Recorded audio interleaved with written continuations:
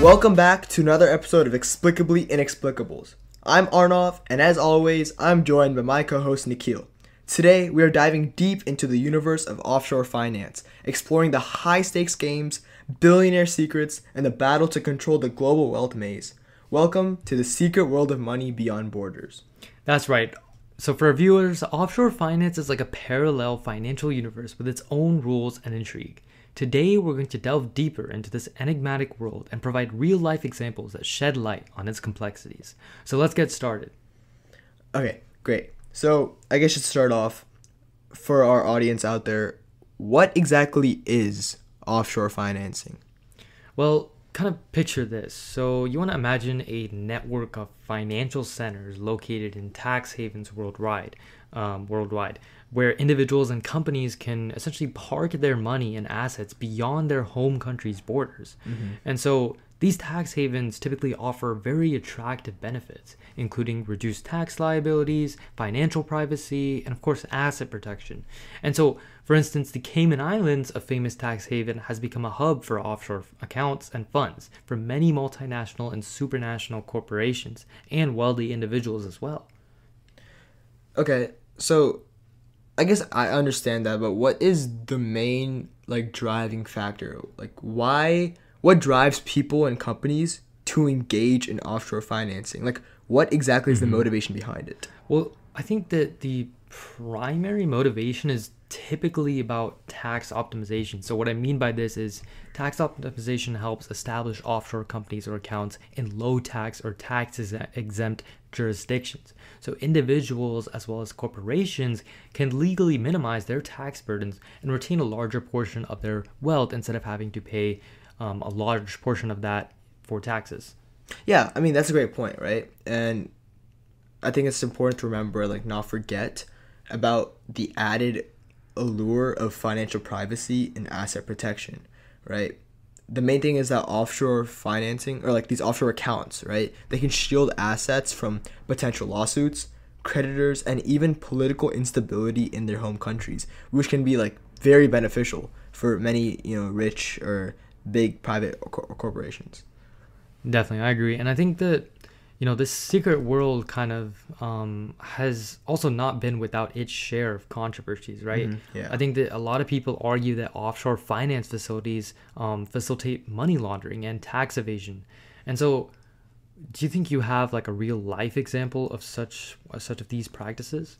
I mean, I guess one of the main prominent ones that we know of illegal offshore financing is the Panama Papers, right? So basically, the Panama Papers, it was this massive expose which involved leaked documents from a Panamanian law firm. And this revealed how prominent figures worldwide could use offshore structures to hide their wealth, evade taxes, and engage in illicit financial activities. And so these papers sent shockwaves through the financial world and brought to light basically the darker side of offshore financing. And I guess in light of all this, have there been any efforts to regulate or control this realm? And I know even if there are been efforts, how successful and how efficient are they? Well, I think there have been several kind of policies and laws that have been introduced by various countries and international organizations as well to help combat money laundering and tax evasion as well. So, for example, one of the things I know off the top of my head is this initiative called the Common Reporting Standard, or commonly known as CRS, and the Foreign Account Tax Compliance Act, or also known as FATCA. So these two things have both been implemented to increase transparency and exchange financial information between countries more effectively. You knew that off the top of your head? Okay. I did my research. Despite these efforts, I guess the battle for control over the global wealth maze continues.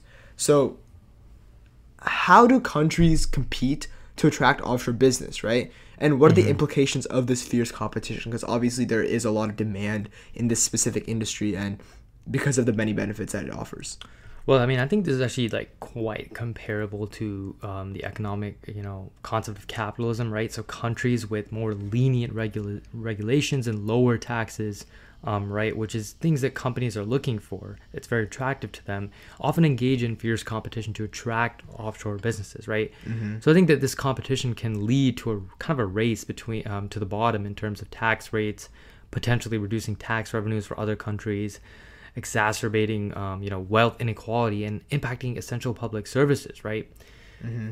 Exacerbating is not a word. But anyways, speaking of the darker side of offshore finance, like I guess the negative side, it's essential to discuss how some individuals can exploit the system for unethical purposes. I know we talked about the Panama Papers, but one very prominent example in which I guess me and you and others and 21st century know about is Jordan Belfort in the movie of The Wolf of Wall Street, right? Oh, I think I know it. Yeah, and so just guide basically for our audience that don't know, Jordan Belfort, right, who's played by Leonardo DiCaprio, which is a very prominent actor, right? He was this charismatic stockbroker who built his empire through the Stratton Oakmont brokerage firm, and so his entire firm was engaged in a scheme known as the pump and dump, where they artificially inflated the prices of penny stocks and then sold them to unsuspected investors, right? And so leaving them with worthless shares. And so what's really fascinating about this story is how Jordan Belfort, who's actually like a real guy, like he's living today, right? How he used offshore accounts to hide and launder the massive amounts of money he acquired through these illegal activities. So it was a way for him to preserve this money, right? And so he siphoned off millions of dollars to offshore jurisdictions, which made it extremely difficult for law enforcement to track these illicit funds. Wow, that's very interesting actually. And I think that kind of the key takeaway from that is that how offshore finance can be used to used and exploited for illegal activities, right? And I think this kind of highlights the need, for stricter regulations and global cooperation to combat such financial and illicit crimes. Exactly. And I think it's crucial to understand that while offshore finance can have legitimate uses like tax optimization and asset protection, which people do use like legally and ethically, it can also be misused by individuals to evade taxes, launder money, and engage in other illicit activities, providing for a gateway for freedom, which whether it be ethical or unethical, right? Yeah, I totally agree there. And I think as we explore the secret world of money beyond borders, it's essential to maintain a critical perspective, right, on its complexities and potential pitfalls as well. So I think it's important to kind of just learn from history, right, learn from the past, and work towards a more transparent and ethical financial system in the future globally. Yeah, I think that's a pretty good wrap on our episode today of Explicably Inexplicables. Thank you all for joining us on this enlightening journey through the offshore Odyssey. Stay curious, stay informed, and until next time, keep exploring the inexplicables. Peace.